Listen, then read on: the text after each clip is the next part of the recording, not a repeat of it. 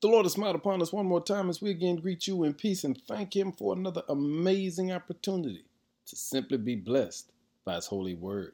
Our word for the day is stand firm in your faith. 1 Corinthians 16 verse 13 says, be on guard, stand firm in the faith, be courageous, be strong. One thing we must never lose sight of is every believer will face attack. And the reason you're going to face attack is because there's a real enemy who's trying to make sure you never tap in to your power. But the Lord allows us to understand that every day we have to be on guard. Be on guard from what? The enemy trying to trip you up. The enemy trying to destroy your witness.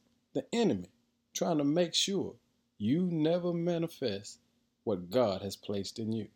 And this is why you got to be strong in the faith. This is why you got to constantly be on guard, because just one trip up can destroy your witness. But today, I know God is able to give us what we need to stand firm in the faith.